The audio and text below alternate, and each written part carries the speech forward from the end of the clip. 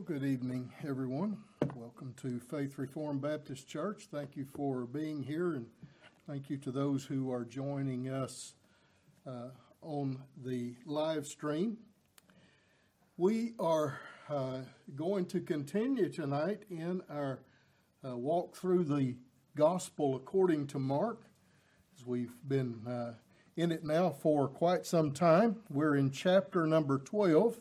And we'll begin reading in verse number 1, read down through verse number 12. Now, that's the same text that I read and preached from the last time that I preached, which was some 3 weeks ago probably, or maybe even more than that.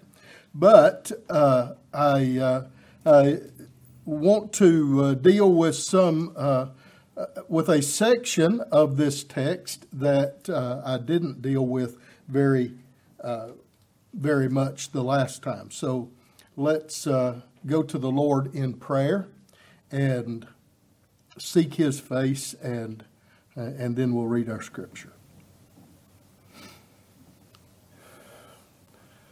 Oh Lord, how desperately we need to hear from You tonight.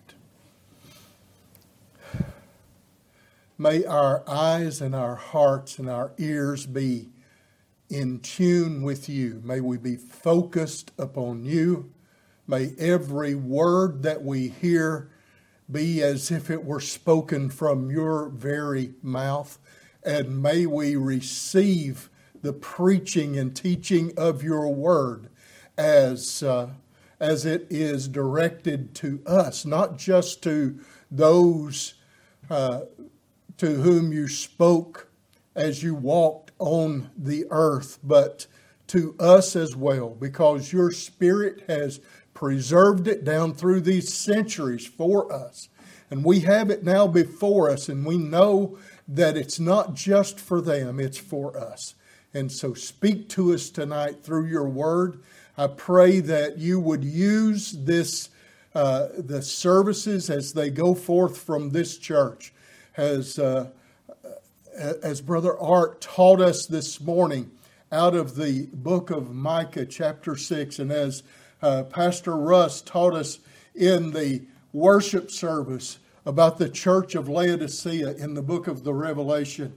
Lord, we pray that these messages would go out with Your power, that You would direct them to the very person who needs to hear those things contained in those messages. We know You've determined to save the lost through the preaching of the gospel.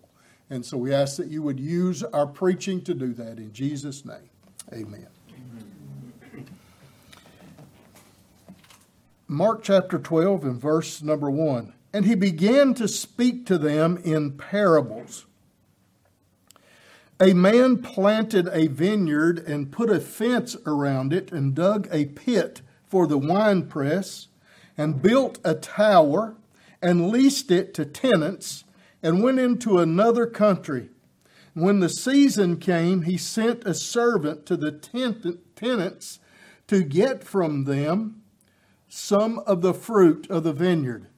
Now you remember, I hope you remember that when we talked about this, the last time that we mentioned how that Jesus is giving something, a parable that's almost word for word from a parable that Isaiah gave. Actually, it was not a parable, it was a song. Isaiah gave it as a song, and it had almost the very same language, but in Isaiah's passage, there was just no fruit rendered from the vineyard, and so God said that He would lay it flat, that He would tear down the wall and tear down the hedge and let it be trodden underfoot.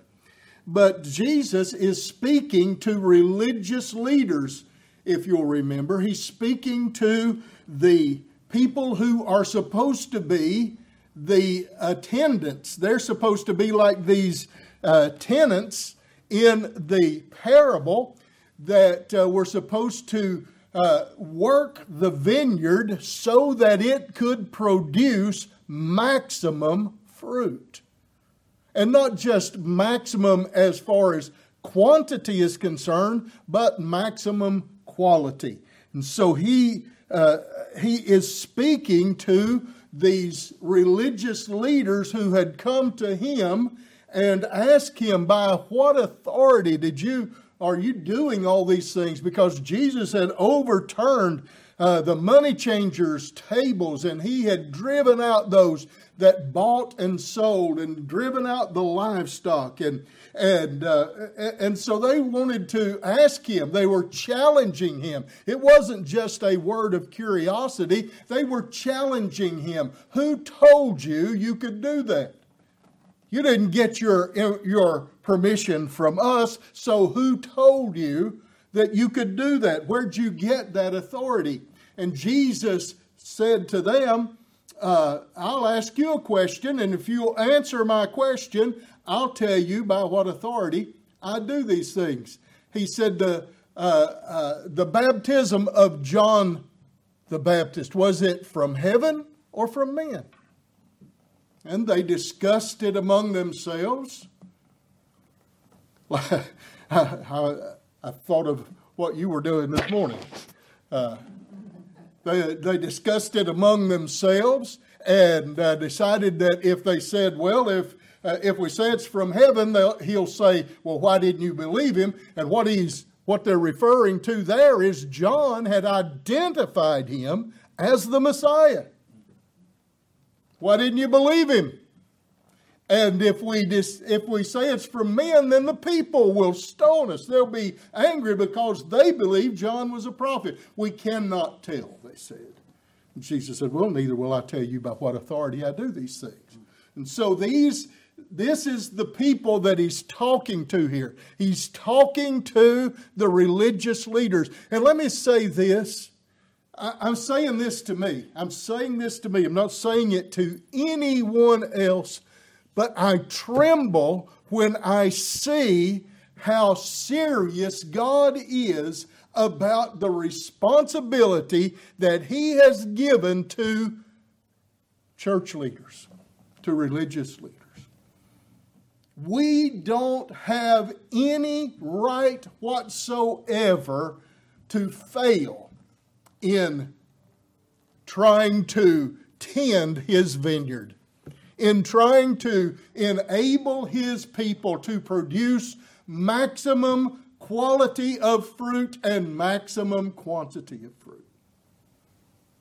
And so he takes this thing seriously, and he's confronting these religious leaders with this, and he tells about this vineyard and the wine press and the tower, and how it was leased out to tenants, and the only thing those tenants had to do was to give fruit, make sure that the owner got the fruit. Now we know that the owner is God. We know that the tenants are, and the vineyard itself is the people of Israel. But the tenants that he's talking about are the religious leaders.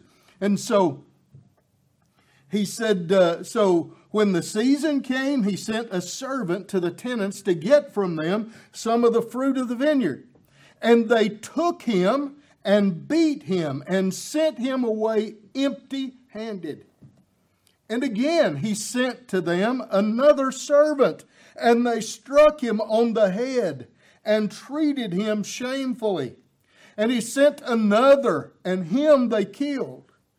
And so with many others, some they beat, some they killed, and he had still one other, a beloved son.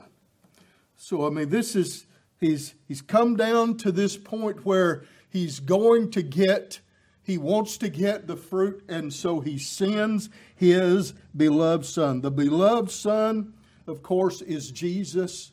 The servants that he'd sent is a picture of the prophets that had come and had been mistreated and ill-used by the people of Israel. They did not take them as messengers of God. They rejected them. And just as God spoke to Samuel after the people asked for a king for themselves. He said, they have not rejected you, they've rejected me. They were rejecting God all this time. And he said, finally, he sent his son, he sent him to them saying, they will respect my son. Well, don't misunderstand. They will respect his son. They didn't respect his son. But there's coming a day when they will, every knee will bow to him. He sent him to them saying, they will respect my son. But those tenants said to one another, this is the heir. Come, let us kill him, and the inheritance will be ours. And they took him and killed him and threw him out of the vineyard. Do you see the picture here? I know we do. We see the picture. This is Jesus, the Son, has been rejected in the name of the Father, rejected as the Messiah, rejected as the leader in Israel. They rejected him because they hated him. They could not fool him. He looked right through the facade of their religious exterior and saw the whited sepulchres that were full of dead men's bones. Jesus could not be fooled by them. They hated him for it. And so they threw him out of the vineyard. They took him out by the hands of the Romans, no doubt, but with the approval and design of the people of Israel. They took him outside the city, nailed him to a cross.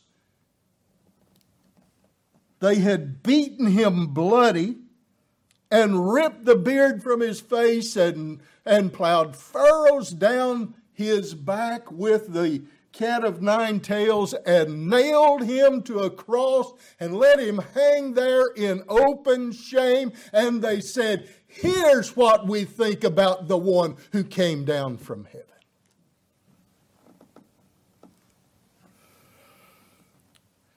What will the owner of the vineyard do? Now, in Mark's telling, Jesus gives the answer, but in, I believe it's in Matthew, the people answer. These leaders answer. They said, he'll destroy those miserable servants and give the vineyard to others. Now, Jesus says here, he will come and destroy the tenants and give the vineyard to others. So, they know that, this is a parable that they know very well. And so they know that Jesus is using that parable to speak of them. And they are, rather than being convicted by it, rather than being brokenhearted about it and saying, oh Lord, you're right, that's exactly what we have done, and falling on their face before him in repentance, they did not do that. Rather, they got angry with it. And the last verse here, verse number 12, says that they were seeking to arrest him, but feared the people, for they perceived that he had told the parable against them. So they left him and went away. But now Jesus changes the metaphor. He goes from an agricultural metaphor to a architectural metaphor. He starts talking about building. So something new. He's changed now to something new. And I can't help but think, when I think about him changing to a new metaphor, that there's something in there about the fact that there is a new day coming. There is the new covenant that he is there to initiate. He is there to make that new covenant real, to come to pass. He, as the heir, is going to die, and then he's going to rise again, and that covenant, that testament, that will, so to speak, is going to be made in force for his people.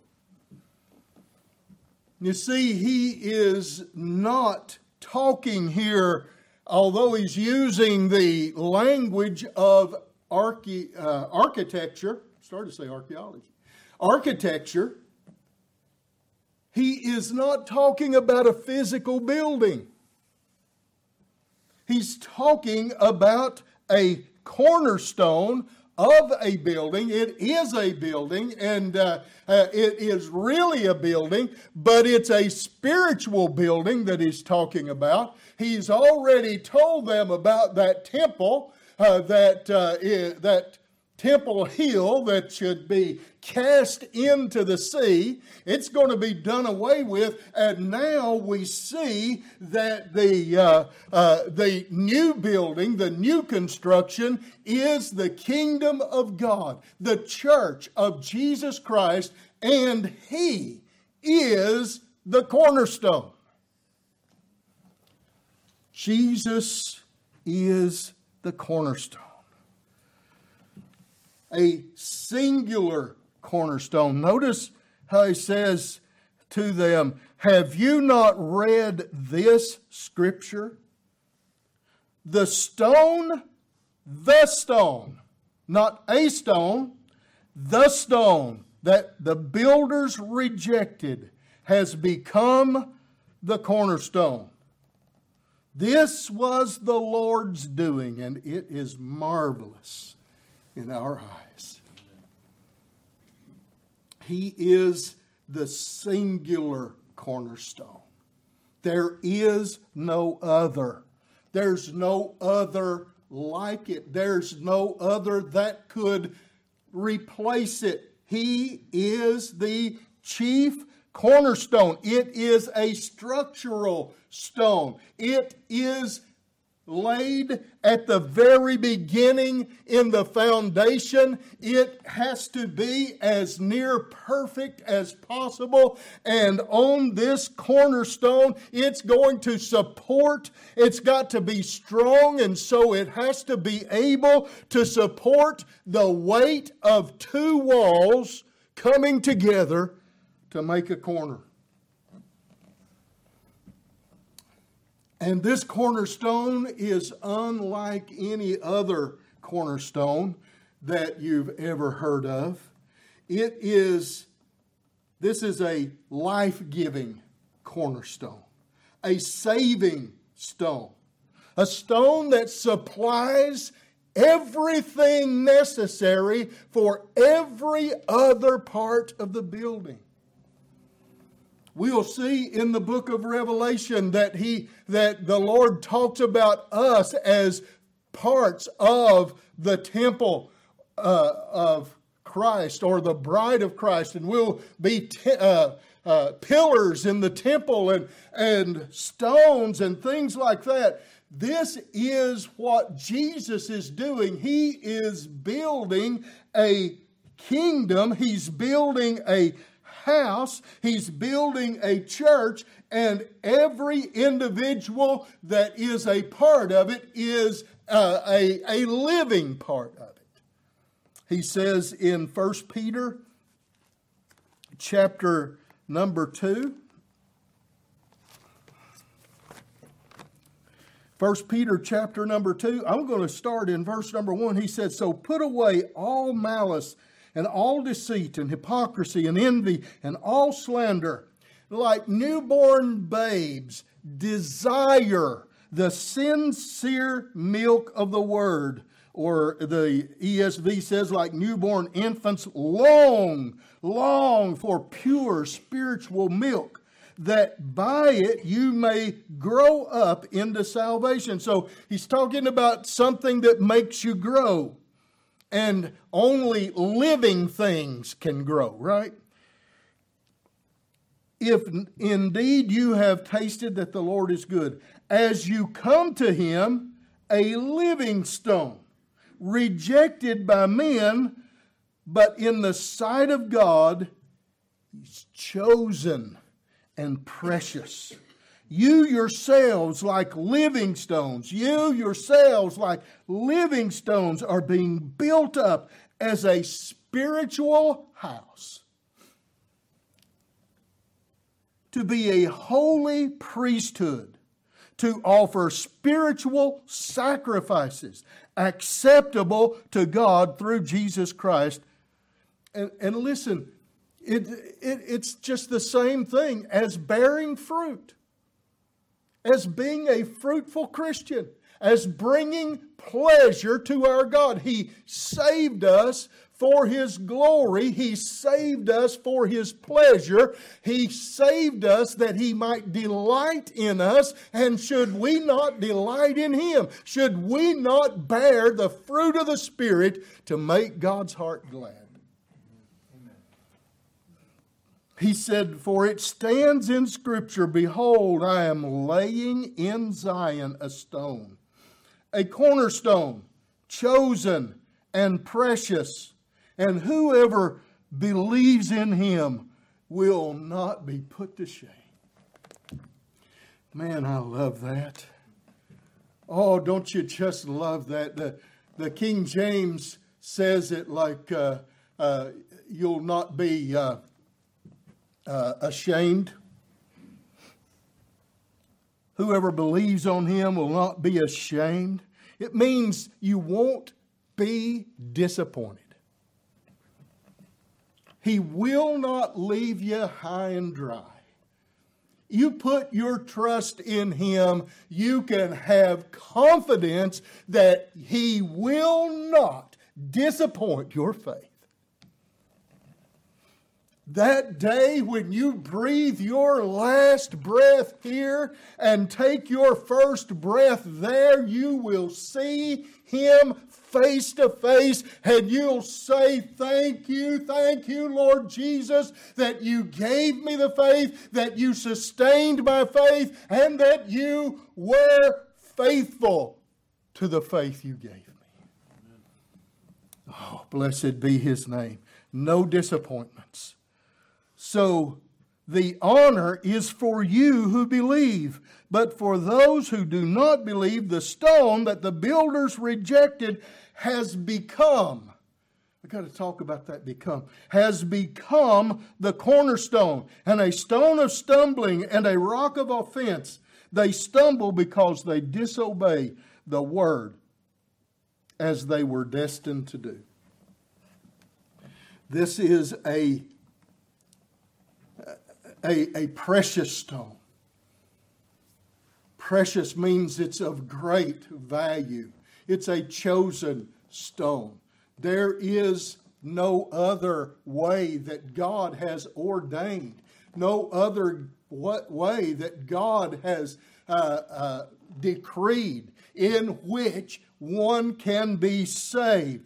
He is the stone that the builders rejected. But he's also a strong stone that will support all who stand upon him, all who build their lives on him. He's rejected, a rejected stone, but he's a resurrected stone. That's what this thing of when Jesus said to those in his hearing, he said, the stone that the builders rejected has become the cornerstone. They rejected him. They mistreated him. They beat him, spit on him, cursed him, lied about him, and did everything they could to humiliate and dishonor him and murdered him on the cross. They laughed at him. They spit at him even as he was on the cross. They mocked him as he was on the cross. They rejected him in every way imaginable. And finally, when there was no more life in him, they took him down from the cross, wrapped him in grave clothes, and carried him to a borrowed tomb and laid him in that tomb. But do you know how he became the head of the corner? He didn't stay in that tomb. Thank God. Thank God he did not stay in the tomb. He stepped out in victory, defeating death, destroying our sin, and defeating, dethroning Satan. Isaiah chapter 28.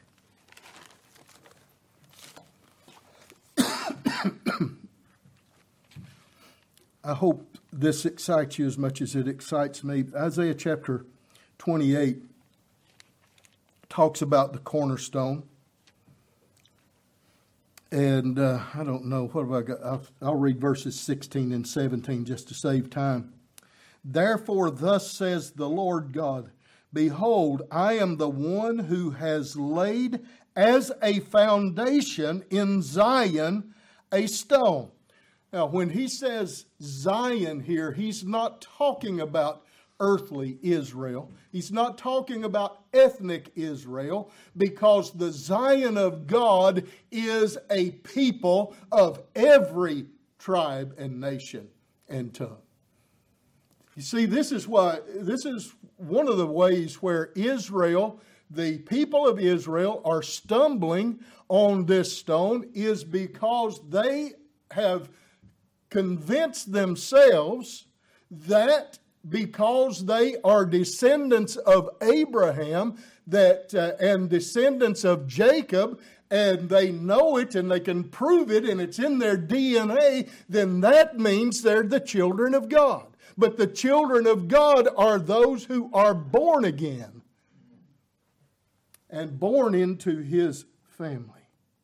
Therefore, thus says the Lord God, behold, I am the one who has laid as a foundation in Zion a stone, a tested stone, a precious cornerstone of a sure foundation. Whoever believes will not be in haste. And I will make justice the line. Now, pay close attention to this. I will make justice the line, or the level, and righteousness the plumb line. And hail will sweep away the refuge of lies, and waters will overwhelm the shelter. You see, this is some interesting things that I jotted down about the cornerstone. The cornerstone has to be the first stone laid. I've already mentioned that. It is the first stone laid. Therefore, it would have to be the most important stone. There's no building without this first stone. You have to start somewhere. And the tradition in Jesus' day was to have a cornerstone. It would probably be even larger than the other stones in other corners of the building, but this would be the starting place. This is the first one that's put down, and there's going to be two walls that will intersect at right angles on that stone. And so it is the first stone laid, the most important stone, because the rest of the structure is going to be governed and supported and aligned by it. So it has to be perfectly square, or the rest of the building is not going to be square. There has to be a straight line. That's why there has to be a plumb line. The walls have to be straight, coming straight up in reference to that stone. They have to be coming straight out in reference to that stone. And I'll tell you what you can't do.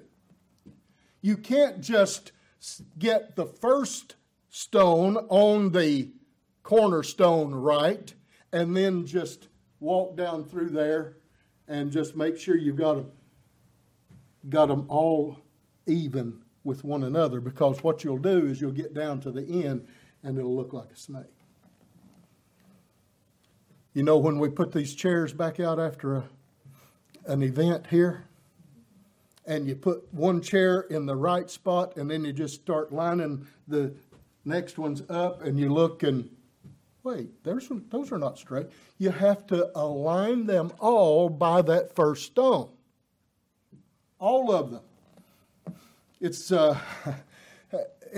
of like, have you ever sawed lumber to length, and you measure a piece, and that's the perfect length, and you cut it the perfect length, and so then you measure the next one by that one, cut it, that's fine. Then you measure the next one by the last one you cut, and pretty soon you've got a longer piece than you started out with, because you have to measure them all by the original. And that's this cornerstone. It is the place, it's the stone on which the rest of the structure not only rests and is supported, but it is the stone that aligns the rest of the structure. So it must be as close to perfect as possible. And since it is the very first corner, the place where two walls meet, it will depend on the quality and the strength of that stone. So it has to be of high quality. It has to be of great strength. And it serves as not only a foundation stone, but as a guide stone as well. So I've already said that.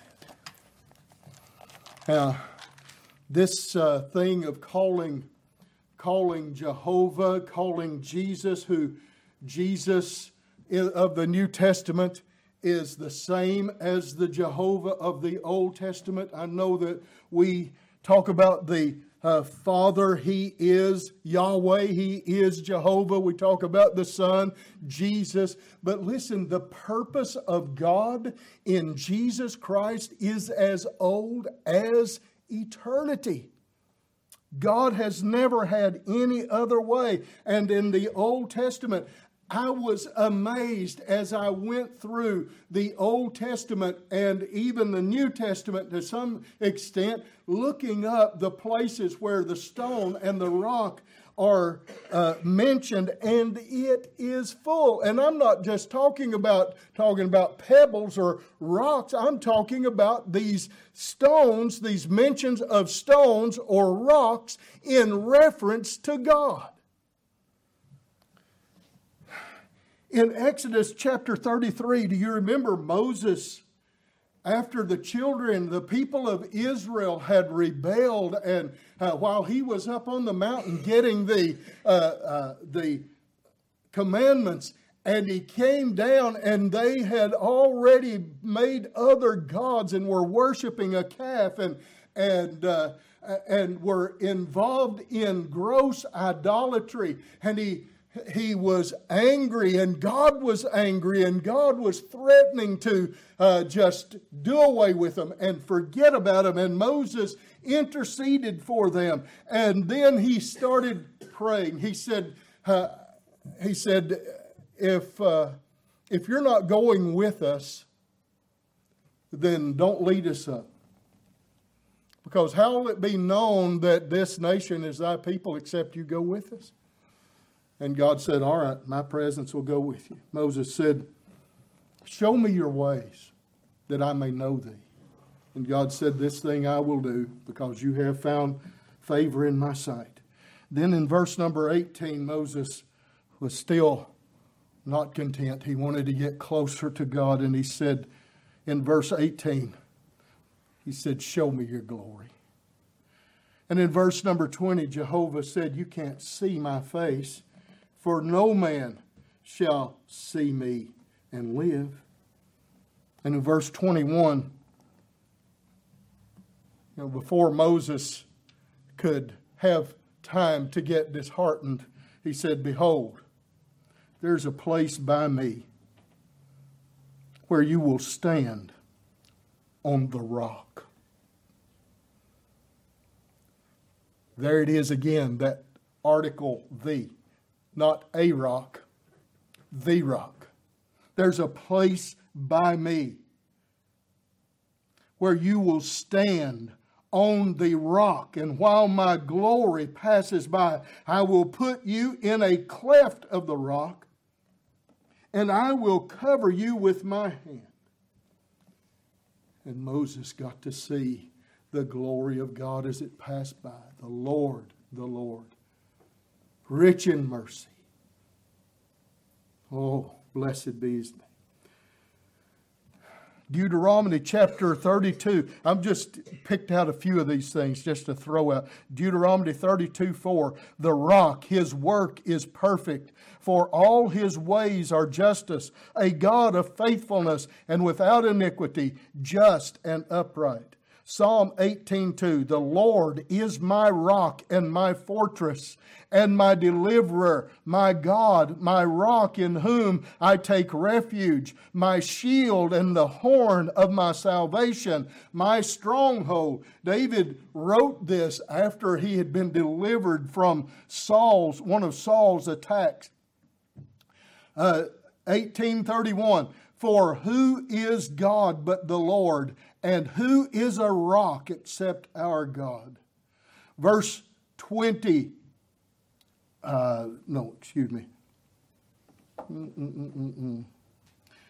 Psalm 40, verse number 2.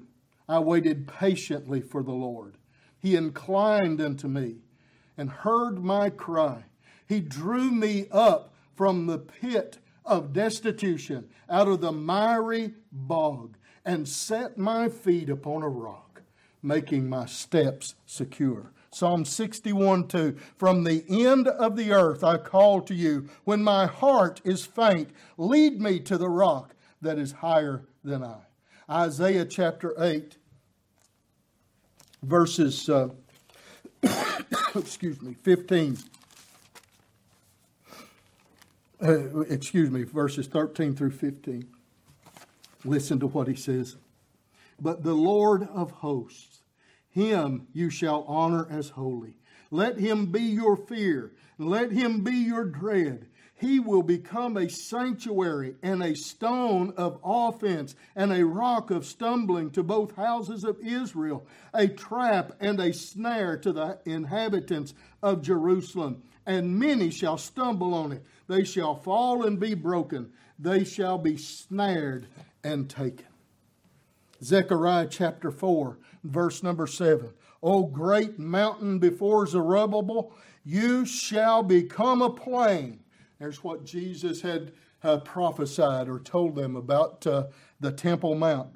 It will become a plain, and he shall bring forward the top stone amid the shouts of grace to it. Acts 4:11, Peter, in answering the council, said, this Jesus is the stone that was rejected by you, the builders, which has become the cornerstone. And there is salvation in no one else, for there is no other name under heaven given among men by which we must be saved.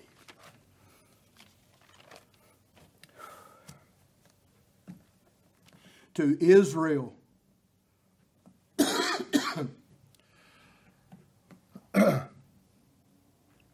Jesus was and is a stumbling stone. I've already read to you 1 Peter 2:8, but also in Romans 9. Romans 9, verses 32 and 33. Why? Because they did not pursue it by faith. Well, let me start with verse 30. What shall we say then? The Gentiles who did not pursue righteousness have attained it. That is a righteousness that is by faith. That's God's righteousness that's imputed to us. But that Israel who pursued a law that would lead to righteousness did not succeed in reaching that law. Why?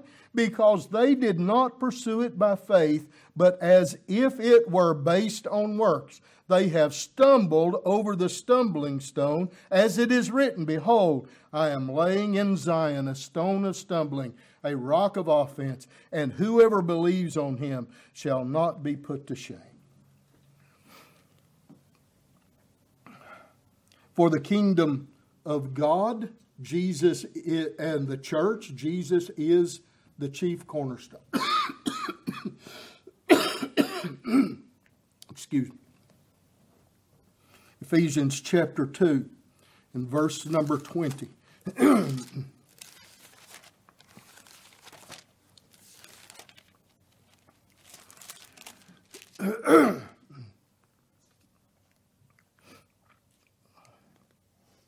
So then, beginning in verse 19, so then you are no longer strangers and aliens, but you are fellow citizens with the saints and members of the household of God.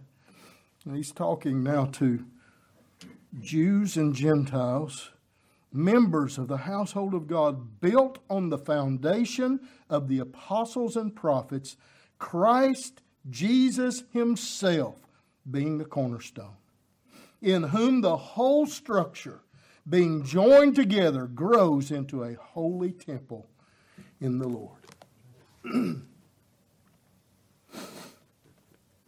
To the world, so to Israel, he is still a stumbling stone. For the kingdom of God, or the church, he is the cornerstone. To the world system and its rulers, he is the stone cut out without hands. In Daniel chapter 2, verse number 34, Daniel's talking about that vision that Nebuchadnezzar had. He talks about that stone that was cut out without hands that smote those world kingdoms and filled the whole earth. Jesus is that stone. And not only that, to the lost who are still rejecting him in the same way that Israel did, and continue to reject him. Not only Israel and its leaders, but everyone who refuses to build their life on the firm foundation of Christ, he becomes a crushing stone. Matthew 21:44. And this is Matthew's telling of this very same thing. He said in verse number 21, chapter 21, verse 44, and the one who falls on this stone will be broken to pieces. And when it falls on anyone, it will crush him. Falling on someone speaks of judgment. And some people think that both ways, falling on the stone creates judgment, the stone falling on you creates judgment. But I kind of feel like that what he's saying here is that in order to be right with him and have a right relationship with the stone, if you fall on it, it will crush you or break you in pieces. And that brokenness is necessary for us to be what we ought to be, that brokenness of repentance. Matthew chapter 7, verses 24 through 27, Jesus talks about building our house on a firm foundation and not building it on the sand. If you build your house on that firm foundation of Jesus Christ. That's His teachings and His work for you in saving grace. If you build your life on that, you will stand the test of time and eternity. And then, fifthly, to the elect, He is the smitten stone.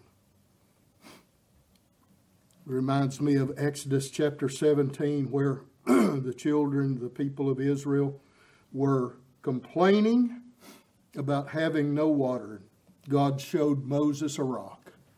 He told him to smite the rock. But it was the people who should have been smitten, right? It was the people who deserved to be smitten, not the rock. It was a picture of the wrath and judgment of God that should have been ours, should have been unleashed on all them in all of God's fury, but it was released on Christ. That wrath of God. But even in the smiting of the rock, water gushed forth to save and satisfy His people. Well, you say, you're just making all that up. How do you know that that's about Jesus? Glad you asked. 1 Corinthians chapter 10.